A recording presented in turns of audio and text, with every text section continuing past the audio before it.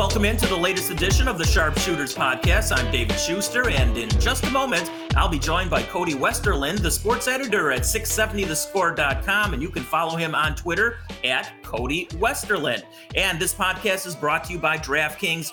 Round 2 is no joke. This is where we separate the pretenders from the contenders. Get some skin in the game with DraftKings, the leader in one-day fantasy sports. They are offering free-to-play pools every day of the basketball playoffs, offering players a free shot at up to $10,000 in total prizes each day. And the best part is that it's free to play. DraftKings free-to-play pools are easy to enter. Just download the DraftKings app, go to pools, and choose from a wide variety of free contests for an opportunity to win cash prizes. All you have to do is answer a handful of questions around what you think is going to happen during that day's basketball games and track your results throughout the evening. Questions will range from which team will hit the most threes to which team will score first. DraftKings is safe, secure, and reliable, so you can deposit and withdraw your money at your convenience. Download the top-rated DraftKings app now and use promo code TBPN when you sign up to get your free shot at up to $10,000 in total prizes every day of the basketball playoffs. Head to DraftKings Pools page to get your shot at huge cash prizes. That's promo code TBPN for a limited time only at DraftKings. Eligibility restrictions apply. See DraftKings.com for full details. All right, and we are joined right now by Cody Westerlund, who I had the pleasure of working with for a long time covering Bulls, and he's a basketball junkie much like myself. And Cody, the Bulls do finish the season at 31-41. Unfortunately, they finished 11th in a 10-team race, in essence, to try and get into the playoffs. You know, in general, before we get into any specifics, what was your overall opinion of what you saw up close, or as up close as you could? A lot of it via Zoom, of course, too. But what were your opinions on the Bull season? Yeah, I think from a team perspective, it was disappointing because this Bulls team not only set a goal of reaching the playoffs and the expanded play-in, and when they talk about playoffs, you never knew if they meant top 10, top 8, exactly. But it was no doubt being in the top 10 was important to these players. Billy Donovan would stop short of that, and he wouldn't quite set that. Like, he was appreciative to hear that from his players, but he wasn't going to put himself exactly on the record as holding himself and his team in year one in an organization he didn't know much about right away.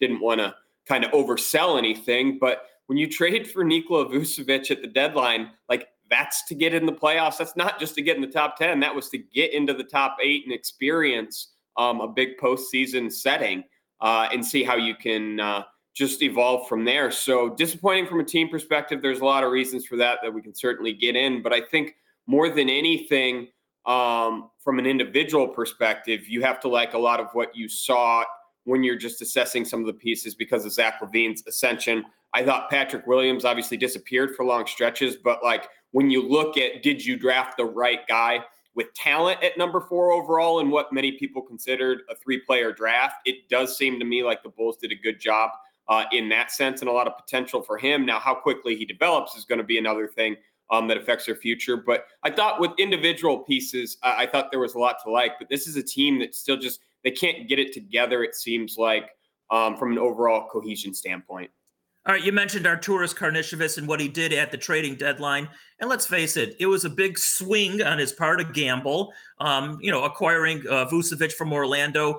A heavy cost, though. And Wendell Carter, I was more than okay with. I wish him the best, but he was never really going to pan out, and he won't pan out, in my estimation, down in Orlando either. But the 2 first-round picks potentially could really come back and bite the Bulls. We'll see what happens in the upcoming draft lottery. It didn't pan out for this season as far as getting into the playoffs, but do you still see it as being a good gamble on his part going forward? I mean, he's got a mix, meaning Vucevic, along with Zach LaVine, and they're going to have to add some pieces. But now at least they have an all-star center, and he's got some warts also in his game. We could talk about that too. But do you still think it was a good gamble on his part, even going forward? I don't. I understand why they did it. And I understand the vision. I wouldn't have done it, though. So I don't think I can answer anything besides that. And a big reason for that, too, in my opinion, is you don't just assess where your own organization is. I think you have to assess where the rest of your conference is. And where the rest of the East right now is, we know the window for Brooklyn is 2, 3, 4 years of KD, Kyrie, and James Harden, right? And they're going to be monsters in those few years. And if the goal is to build a championship team and just get an influx of talent and grow together, I thought it would have been better to keep the draft pick in an excellent draft. And look, the Bulls could still get lucky. I think they got a 20.3% chance exactly to get lucky and land in the top 4, 4.5% chance or so to get that number 1 overall pick. So maybe lottery luck completely changes their outlook. But this is still a draft that you were probably going to be able to get a good player at number 7 or 8, 9, which is where the Bulls probably would have landed here in this draft. And they'll probably convey to the Magic. But I just thought, like, this Bulls team could have – I know it's so hard to go down the tanking route when you've seen an organization already purposely tank for 3 years. But to me, this team is still just building around Vucevic and Zach LaVine because of their defensive deficiencies. I think they're still just building a first-round playoff exit. You know what I mean? Like, the ceiling here in the next couple of years, to me, is conference semifinals for this organization because of where the East is at with the Nets, the 76ers, and the Bucks. And Giannis locked in for a long time in Milwaukee, and Jrue Holiday looks fantastic for them early on in these playoff settings and has just fit in so well with them. So, like, to me, it doesn't feel like the opportunity was there for the taking to do this yet. I would have built more around Pat Williams perhaps, or kept that option open by adding another really good young player on his timeline. And that doesn't mean you had to trade Zach LaVine. That doesn't mean you couldn't keep Amen Big around him here in the near future. But to me, it seems like they're building a 48-win team that's not going to go anywhere. And again, I totally get it because AK, I mean, you look at, he comes from Denver. I mean, he's trying to do kind of the same thing there. A great playmaker in the backcourt, Jamal Murray. And then Nikola Vucevic is no Jokic, certainly. He doesn't have those passing skills and MVP caliber play, but like, he's a really good, consistent center. And I think there was a shakeup. I like the Daniel Tice trade. I like the Troy Brown Jr. trade, shaking the roster up. I don't think I would have made the massive one though yet, because the NBA it's not a place where all-star centers who are the 22nd or 26th best player in the NBA elevate you. It's a league where top 10 and top 12 talent, to me, elevates you. You know, obviously, a big part of the trade here is the two-man game, and it's not a two-man sport, but a two-man game a lot of times is part of the NBA. And Vucevic and LaVine, when they were both clicking, you saw at least the potential. They didn't play that much together because LaVine, unfortunately, got COVID towards the end of the season, and he missed, I don't know how many games it was, 8, 9, 10 games, whatever it was. But can you see as these two grow and work together more so, and they only had one practice, as we well know, after the trade, can you see them potentially getting better and better and their game gelling the Bulls to be a better team overall? Absolutely. And I mean, what Vucevic does, right, is he takes the pressure off Zach. He takes the pressure off Kobe White. Like, as Zach was just fantastic from an efficiency standpoint. He's fantastic all year, but when you're Zach LaVine and the number 2 scorer on your team is Kobe White or inconsistent Lauri Markkanen, Zach LaVine couldn't have an off night. He can have an off night or a slow night now, and the Bulls still be fine. And I think there's no doubt their rhythm's going to get a lot better with the training camp, with an off season, with probably a set of preseason games next year rolling into the regular season. So this is going to look, I think, a lot better for the Bulls next year than it did in this disjointed end of the year. Like, you're adding Nikola Vucevic, like, that's not exactly just like adding a spot-up shooter, right? Billy Donovan pointed this out a lot. They weren't adding a 3-and-D guy or a number 3 option on offense or 4 or someone as a role player sliding in. Like, they had to rebuild what they did and what they wanted to do. And I think you saw glimpses of it. And I think the best part about the Vucevic trade to me actually was the effect it had on Kobe White, right? Like, he looked lost early in the year, kind of mid-season when he was playing point guard and being asked to probably create too much off the dribble, set up and facilitate too much for other people. He lost his starting job at one point to Tomas Satoransky, and for good reasons. He was just inconsistent, not bringing it.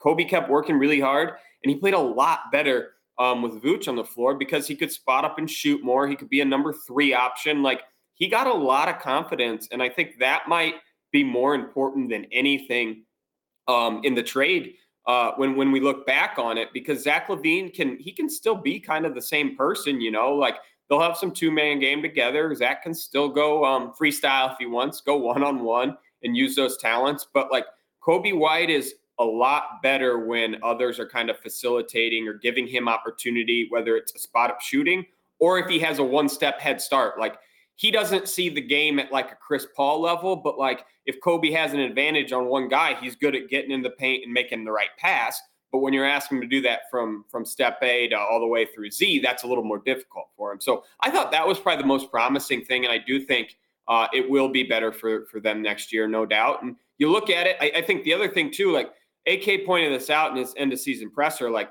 their defense was actually pretty good for like the last 4 or 5 weeks or so, the Bulls, and they finished respectably in the NBA in defensive efficiency, like between, I think 11, 12, somewhere by the end, kind of in the mix of a lot of teams that were slightly better than average. And it was the offense that was the problem. So like when offense is your problem and you have Zach LaVine and Vucevic and Coby White, like I think that's easier to fix probably. In the final Zoom press conference, final Zoom press conferences, Zach LaVine was asked about his contract. Everybody knew that question was going to be posed to him.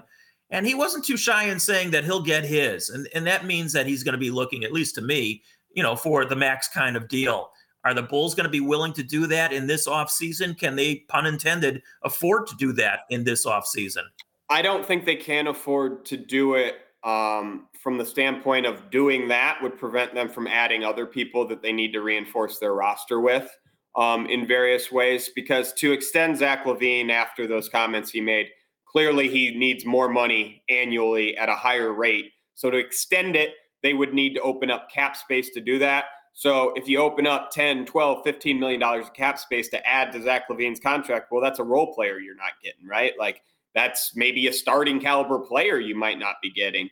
So I think they need to focus on just fortifying this team around Zach LaVine more and maybe adding some people. And I think, the Bulls have a decision to make in free agency. Do they open up a bunch of cap space by letting like Lauri Markkanen go, renouncing his rights, letting him completely walk, letting Daniel Theis walk, possibly trading Thad Young? You could stretch Al-Farouq Aminu's contract to clear like $7 million. They have all these different options that they can do to open up cap space. But if they do that, like then they lose all these guys that were like contributors for him, right? Like Daniel Theis matters, Thad Young, Thomas Satoransky, Garrett Temple, all these guys mattered for the Bulls when they were playing well. And if they were properly positioned, like when Garrett Temple is your 8th or 9th man on your team instead of like your number 5 guy, your last starter, like when he's in the proper role, you're okay. And they're going to have to make that decision. I don't think Zach LaVine's contract is going to be in the picture this offseason. Doesn't mean it can't happen, but I just think it'd be smarter to try to win at a higher level. Like get to the playoffs next year if you're the Bulls and prove to Zach LaVine that like you can win at a higher level.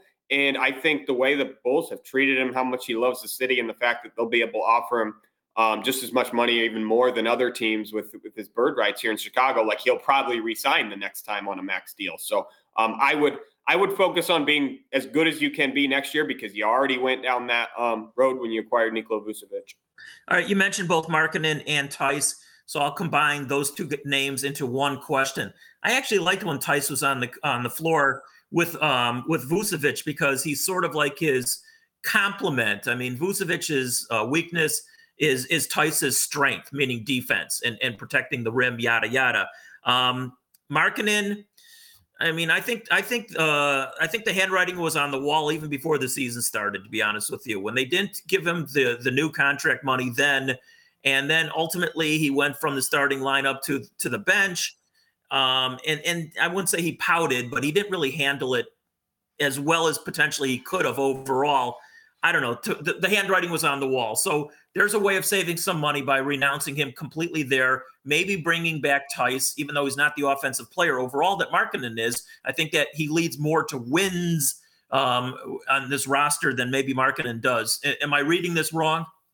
No, I'm with you. They got to let Lauri Markkanen go. The best case scenario for the Bulls, and this is going to be difficult to pull off, is someone out there in the NBA wants him enough that they're willing to sign and trade for him rather than risk the Bulls matching or another team swooping in with a better offer, right? So like, I think that's difficult. We've seen Lauri Markkanen tied to the Mavericks in free agency, and the Bulls would hope to get something out of that. For the Bulls' sake, again, like they need players, right? They don't need to accumulate second-round draft picks right now in exchange for Lauri Markkanen, even though that might be the most likely thing they get back in a sign and trade if someone really wants him.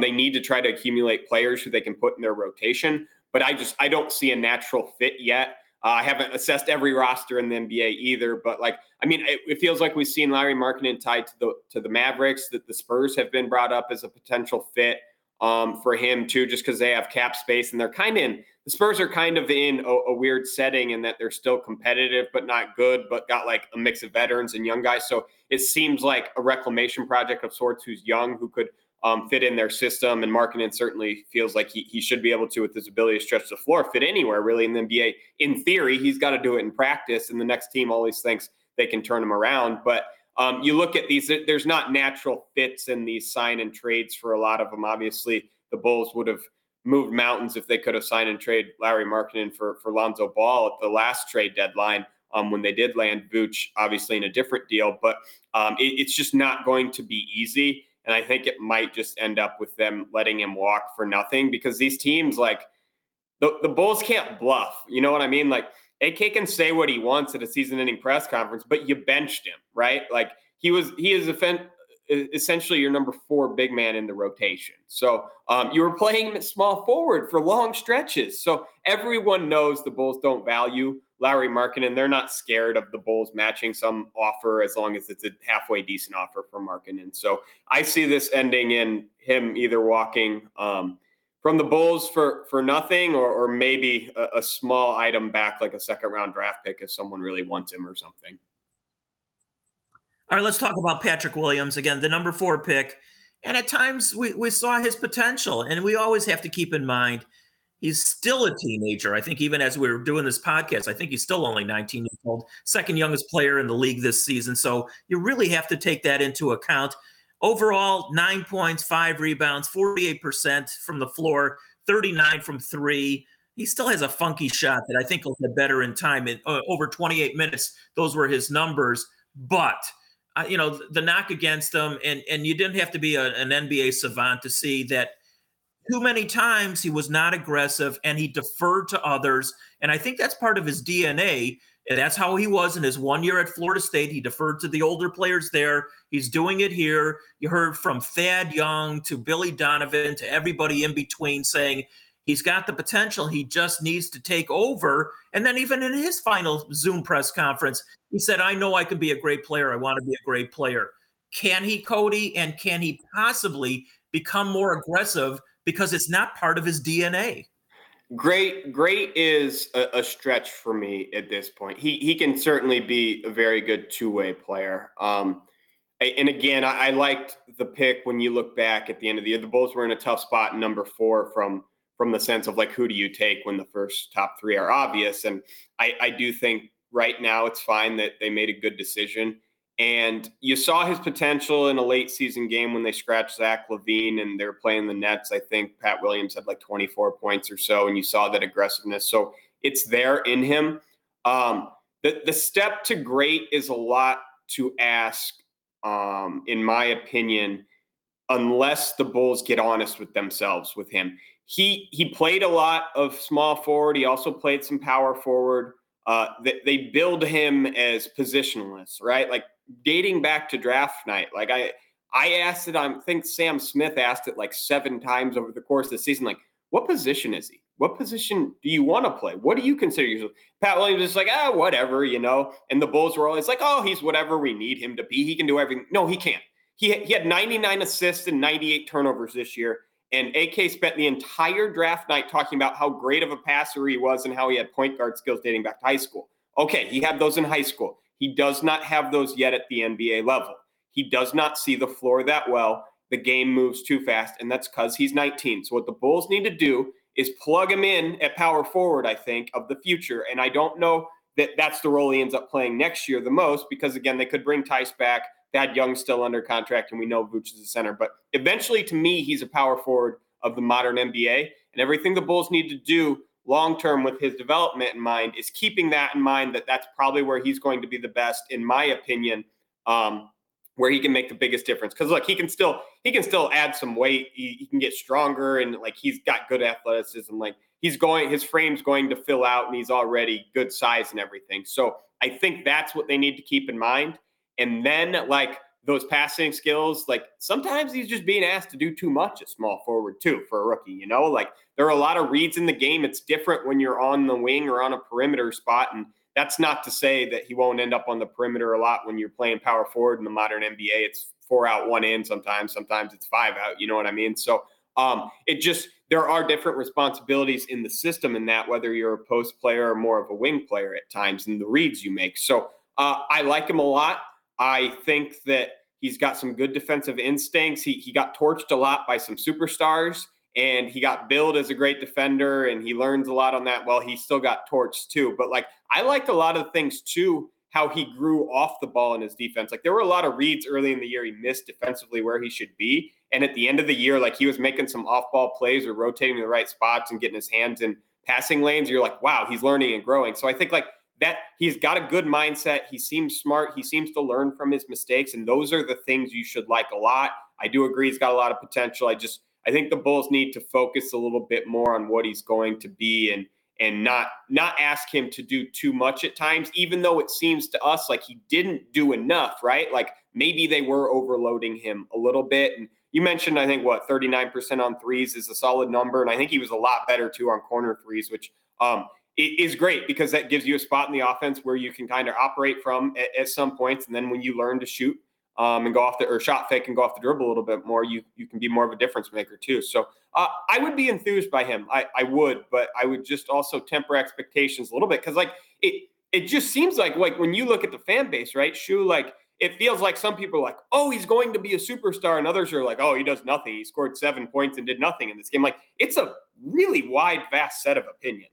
Yeah. I have a friend who thinks he's a complete bust. And I keep reminding my friend, he's 19 years old. Give him so young effing break. You know, I think they might have almost, even though he took over any assignment that they gave him, but in back-to-back games, he was guarding Giannis, LeBron, and Kawhi. And even though he relished the opportunity, I almost wonder if that was a little bit of a disservice to a 19-year-old kid to guard 3 of the best players in the world, 2 of the top 5 for sure. And Kawhi is right there as well. But all right, let's move on from him. Coby White, you talked about him. I agree with you. He got much, much, much better as the season wore on, especially when Vucevic came over here. But I still submit, I said it last year, I'm going to say it again. He's not a point guard. And I think he's so invaluable on this roster, much like other people are around the league, as being a first guy off the bench, can score like no tomorrow, especially against second-team units, still can play his 30 to 35 potential minutes a game, score 20 points, and just, be a Lou Williams, a Vinnie Johnson from the past, a Jamal Crawford. I still submit they need a point guard. And there's possibilities. I mean, you mentioned Lonzo Ball. I think that's, decreasing as minutes go on. Goran Dragic, would be if you could take about 8 years off his chronological age, he'd be a perfect person being a free agent. Mike Conley's a free agent, but his contract is off the chart. So what are they going to do at that position? I don't know. That's a tough one. I think they'll also make a push or take a look at Dennis Schroeder in free agency. Obviously, the Lakers are counting on him a lot, and he wants big money. I think there were reports out there that he kind of scoffed at 4 years, $80 million-ish range, wanting more. And that's a case of, well, go prove it in the playoffs, And he had a really good game, too, for the Lakers in their win against the Suns after I didn't see all of the game one, but I think he got outplayed a little bit in that one. But if he can prove himself in the playoffs, I think he puts himself on the Bulls' radar or map a little bit more in free agency because – to me, he would fit their age range. He's not quite super traditional, like in the way of like a Chris Paul, obviously, who he's playing in round 1. But yeah, he can fill the lead playmaking and ball handling role in a way that Coby White's not comfortable. And again, like this is why I thought like I love Jalen Suggs out of Gonzaga in the draft. Like I just love him because he's such to me a pure point guard, pass first, just so ferocious on defense at the point of attack, like a guy whose weaknesses and They harped on him a little bit for his lack of shooting. Like it felt like to me grew a little bit as the season went on when I watched him play. And I wanted the Bulls to have the best possible chance to nab him because when you look at these free agent options in the point guard scene, it's a lot of big names, like you mentioned, like Kyle Lowry is going to be out there. Chris Paul could opt out of his contract with the Suns, even though that's a marriage that needs to keep going because it's best for both of them, obviously, where he wants to be on the West Coast. But like when these things happen, just someone like Lowry being on the market, Goran Dragic, I mean, I think he's got a team option and Giannis isn't on the market, so the Heat probably want to bring him back. You know what I mean? Maybe they take a run at Kyle Lowry, and like you said, then Goran Dragic is a free agent.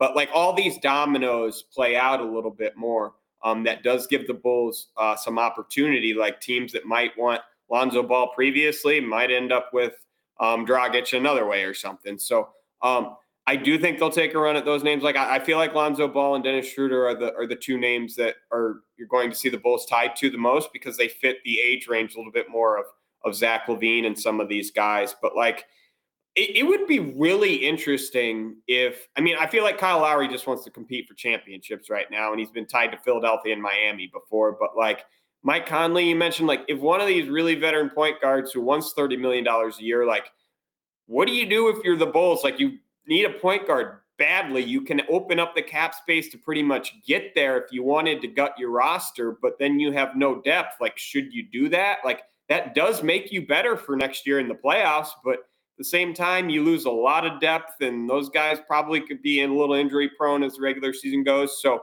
I would probably look at that, ignore those veteran point guards that are super high priced, and look at that next tier below with guys that are a little younger. There is one veteran point guard whose price is not going to be that high, surprisingly. At least I don't think so. The ship has probably sailed, but I'll throw the name out there. Derrick Rose, who's had a really good season when he's been healthy. And that's a big if, obviously, with him. Do you think there would be any consideration with that name coming back? That's a great question that we probably should have asked AK by now, but he also would have declined comment for potential free agents. I think, yes, he's played himself back to a level where he would be a great addition for the Bulls. Yeah. So from a basketball standpoint, yes. The city still loves him. We know the Reinsdorf still love him as well, right? Like, so like all those things add up. I don't know if AK well enough or Mark Eversley well enough or Billy Donovan, these guys behind the scenes to wonder if like, we want younger guys. He's a little too old. We don't want like the pressure of him having to come back here and then like us feeling like we have to play him or something X amount of minutes and stuff, even though like, clearly in New York, he's been fine coming off the bench and been magnificent for Tibbs. So a guy like that, like the skill set that he brings, that's like what the Bulls should have done this past year, right? Like there were endless number of veteran point guards available. You know what I mean? Like George Hill, like Ricky Rubio was available in trades, guys like this, like not guys that were going to drastically change the effect of your season, but guys whose price range was there that could have been minimal to get them in a trade or something and just pay them a little bit of salary and use your cap space on them. Instead, the Bulls really did nothing. Like I think a veteran presence like that, and not saying that Rubio or George Hill was the guy it had to be, but someone like that, a veteran point guard, just would have helped the team so much this entire past year. And I know like Satoransky is supposed to be that a little bit, but like at the same time, like we knew he wasn't that traditional point guard after his first year already in Chicago. So I just thought they should have done a little bit more on that end. So yeah, Derrick Rose, I think it would be fantastic to see. And I think he's proved so much that, yeah, he fits the bill. Like 2 years ago, it wouldn't have made as much sense, right? Just because he wasn't consistent enough night to night, but he's had a rebirth these last couple of years. Yeah, he's even having a good game tonight as we're recording this one as we speak. One more on the Bulls before I ask you a couple of quick ones about the league itself. You mentioned Karnisovas a couple of times. Unfortunately, I don't think you've met him in person. I know I haven't, but we've all talked to him or seen him on Zoom, a handful of times during the season. Do you have a sense of who this man is? I mean, what he's all about? I've been very close to John Paxson. I could almost tell you in advance some of the things he was going to do. Karnisovas certainly plays the role, no question. He's secretive. He won't tell you anything, at least on Zooms. Do you have a feel for him? Does anybody have a feel for him? No, I don't. I find his press conferences to be really boring and nearly useless. I mean, you got a lot. I mean, Pax was so much better for like usefulness, right? Like he would tell you like we weren't tough at this position. Meanwhile, like I mean, we remember the year like Pax called out Fred Hoiberg and Jimmy Butler in the same end of season press conference, like in back-to-back questions, basically like Jimmy wasn't enough of a leader. Fred needs to grow as a coach. Here's the things they need to do. Like that was amazing. AK's out here telling us like Lauri Markkanen is consistent night to night and everything that represents the organization. Like, don't even waste my time. You know, like we got to ask the question, but like Billy Donovan to me is more just not just useful in his answers, but feels to me to be a little bit more honest. Because if you follow Billy closely when you ask him about players who might be going through struggles, he almost does that like say something nice, acknowledge the criticism and say how they need to improve, what the weakness is, then say something nice again, right? Like, you know, start it nice, end it nice, and acknowledge in the middle. So like he would go in depth like, Coby White's not getting over these screens. He's not reading this off the top. We've talked about it. He's working on it. He knows it. But this is what he has to do to get better. And this is where he failed at times. Like Billy would talk that way at times with Coby. And I think before the Bulls traded Wendell Carter Jr., Billy wasn't as hard on Wendell Carter Jr. And you know why? Because Wendell Carter Jr. was so hard on himself. Billy didn't want to get him down more. But Coby White can take that hard coaching, which is another thing that's really good for him. AK just doesn't say anything like that. Like, you know, like doesn't even acknowledge the fact that the Bulls had some weaknesses, even though they went 31 and 41. And he's coming dangerously close in some of these press conferences to those old John Paxson injury excuses. Like, I don't care that Zach LaVine was out for 3 weeks with COVID. Like, you can't cite that as the reason you went 31 and 41 this whole year, you know? And like, those are some of the things he pointed to most immediately. So I don't have a good read on him. I honestly think like Mark Eversley is going to – I think Mark Eversley, he's talked a couple times to the media, and he seems such a good communicator and so refreshing and genuine when he's talked. Like I think he's going to play a massive role in free agency recruitment for the Bulls because to me, he feels like just this – he feels like this meaningful presence for the organization in the few times we've talked to him and the few things I've heard people kind of say about him. Like he seems to be really different than AK to me in that way, whereas AK is a little cold-blooded and really private and secretive, and you need that in an organization for a lot of things. You don't need leaks. You don't need to be charting your moves for the world to see, but at some point, too, you got to have that guy that's going to attract some people and just tell people what they want to hear and how they fit in. And that's not to say AK can't, but I think Mark Eversley, there's a reason he's installed at that GM spot, and I think it's because he complements AK pretty well in a different way. And AK, I don't have a read on what they're going to do. I mean, I would have bet $1,000 by now they would have at least done something to address the point guard position since the day they were hired, and they've done nothing. So, like, would have lost that bet already. And if they don't do it this offseason, people should just riot. But I think that is going to be in the plans for AK and the Bulls this offseason somehow, addressing the point guard position like we talked about a little bit. And they might surprise us in a few other ways too, because he's not afraid to make a big trade. And I think he will talk trades again this offseason, whether it's around the draft, sign and trade stuff. So we'll see. I think that he and the Bulls still really love Lonzo Ball a lot. So I think that's going to heat back up again. So when you say things that you predict, can you read them to maybe a small extent, but only because of stuff that's so obvious across the rest of the NBA, not because AK seems to be giving away too much.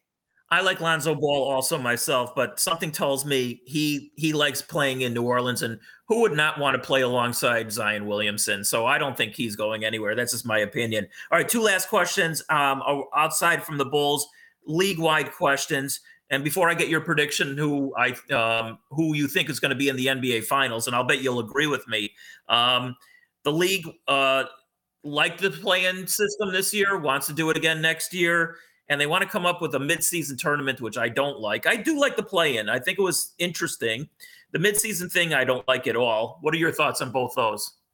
I love the play-in tournament. I would be in support of a midseason tournament as well, under the condition that there's something involved other than just handing the players an extra 50,000, 100,000, $500,000, whatever it is. Like there has to be some sort of incentive for fans to care. I think it could be a huge, huge flop if you're just telling people like this Bulls Piston game is part of the midseason tournament. So it's a bigger deal on December 14th for this game than that game they played on November 15th wasn't as big of a deal. Like in America, we don't understand like the European soccer system, like where they're playing for so many things. And there's so much more at stake over there on some of their midseason tournaments just because of relegation for some things or you're going for this trophy with a great tradition. Like the NBA doesn't have that.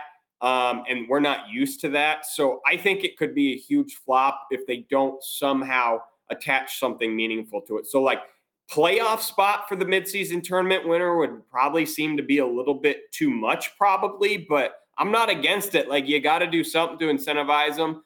People have talked about draft lottery incentives in the sense that maybe if you win, you get more percentages, or maybe if you're a playoff team, you could throw someone in the lottery, even though like that seems outrageous too. And players don't want to play super hard to land the number 2 pick to draft their replacement, for example. But I don't know what it is about it that would attract fans, because it's not going to be Adam Silver just saying this Cavs Pacers game's a big one and the players are going to make a little bit more money if they win the game. Fans don't care. Yeah, I'd have to hear much more of what the incentive is to even have this quote unquote midseason tournament. It just sort of reminds me on the collegiate level when they used to have the midseason NIT tournament. I mean, who the heck cares about that? It means nothing. But again, let it play out. Let's see what they're talking about.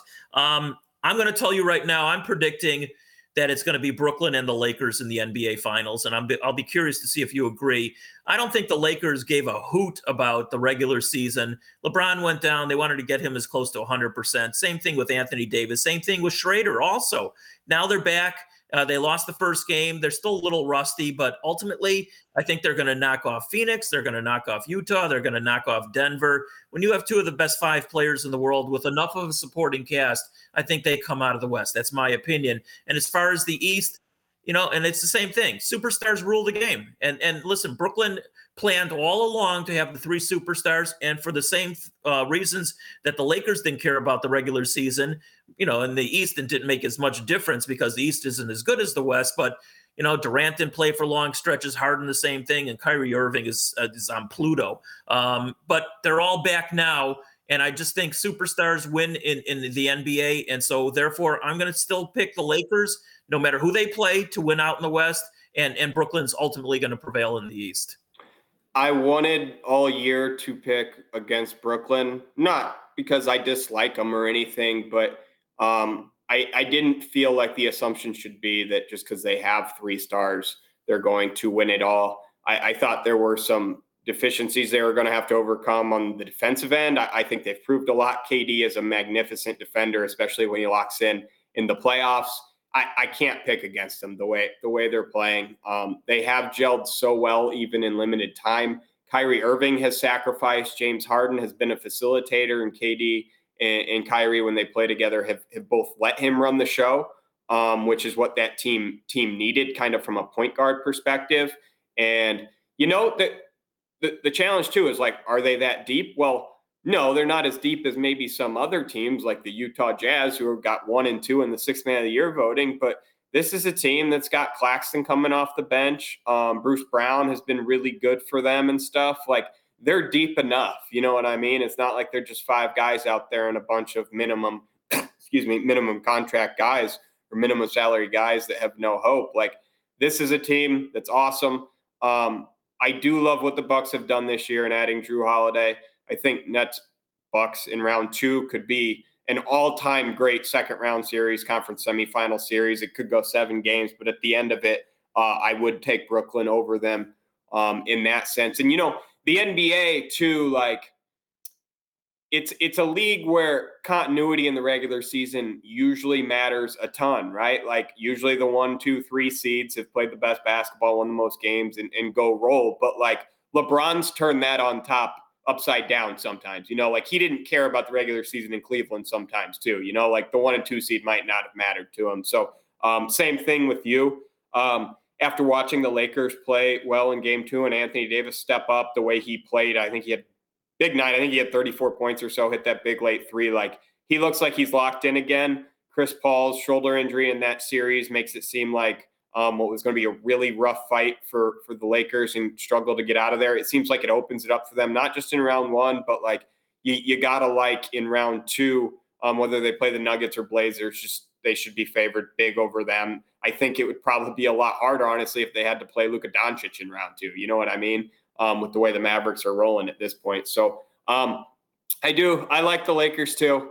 And I would take the Nets over the Lakers. I wish that I could pick something else to be different, because there were times that this season it felt like it would be. And if Jamal Murray hadn't got injured, I had the Nuggets going to the finals out west, but that's just too much to overcome for them. I don't think the Jazz quite have enough to get by the Lakers by way of star power for the Jazz. And like I said, I think the Lakers are going to get past this Suns team. And we see the Clippers are imploding right now, so it doesn't seem like they're going to be the team that beats the Lakers. And if we both agree that it's going to be the Lakers and the Nets, from a Bulls standpoint, it's depressing because, as you said earlier in the podcast here, Brooklyn's going to be intact for the next 3 to 4 to maybe 5 years. I don't see those guys going anywhere unless Kyrie Irving, like I said, just melts down. And the Lakers, I mean, Anthony Davis is still in the prime and will be for a while. And you can say whatever you want about LeBron. He's just a freak of nature, and he'll probably play another 3, 4, 5 years. Plus, for whatever reason, LeBron always seems to find help somehow, some way. So from a Bulls standpoint, it's depressing because no matter what they do, I don't think they get by either of those two teams. And if championships are what your goal and aim is, I don't think they have a chance. Yeah, I didn't see much opportunity in the East here in the next few years when you compare it to the next stage after that. And the card that the Nets will still have to play to is, even if there's friction and drama at some point, they can trade Kyrie Irving. They might not get a ton for Kyrie, but they can trade and add depth, and they are still a championship contender 2 or 3 years from now with with KD and James Harden still at the back end of their primes and with a little bit more depth. And that's still in that window of the Bulls adding Nikola Vucevic, obviously, and trying to do something now. And good should never be the enemy of great, right? Or great should never be the enemy of good, I guess, if I messed that saying up. Like, the Bulls can't compete for a championship until they get better and make the playoffs. So I do get that. I would have taken a little bit longer of a timeline, because I don't see the opportunity as much in these next couple of years in a really strong Eastern Conference. And Vooch and Zach are going to get better, but you are always starting from behind as an organization to compete at the highest level when you have 2 guys who are minuses on the defensive end. And that's the way it is. And if you're not James Harden, like basically a top 3 MVP ballot finisher almost every single year when he's not pouting in Houston, like you have to bring a little bit more on both ends of the floor. And I don't think the Bulls quite have enough of that from a starting point. And that's why I think it's going to be difficult here to get to some of their goals for the next 3 years outside of, make the playoffs next year. And I mean, their feet are going to be the fire a little bit on that, like it could not possibly, the first year, you have 3 years of Vucevic under contract, right? This was the year 1. I know it was a third of a year or whatever, but couldn't have gone worse. Like, the only way it's going to go worse is if the Bulls do cough up that draft pick, and there's an 80% chance that happens. So considering how poorly it has gone year 1, I think there's going to be a lot of pressure on this Bulls team to make the playoffs in year 2 of the Vuce era, of the Billy Donovan era. Well, one bright spot, I hope, and I hope the momentum continues getting past this pandemic, and, all signs point towards that happening, is that by the time next season rolls around, and right now a lot of stadiums around the NBA are at full capacity, and the United Center will be at full capacity, and might not be championship basketball right off the bat, but at least it'll be loud at the United Center, and that's something to look forward to. Yeah, this city loves basketball. I mean, I miss those playoff games. Watching this Knicks playoff scene just against the Hawks in game 1 and 2, like Madison Square Garden is so hype. Like, it's fun to watch on TV. Like, I know Chicago might not quite be the iconic Madison Square Garden, but like it's a sensational atmosphere to watch big games, playoff games. And the Bulls need to get back there next year for our entertainment value, and also for their organizational progress. Absolutely. Hey, Cody, I appreciate this. I love you, talking basketball with you all the time. Hope we can do it again sometime near future down the road. And again, I appreciate your time. Yep, anytime. Good catching up, Shu. All right, you take care. And we'll be back with another podcast next week.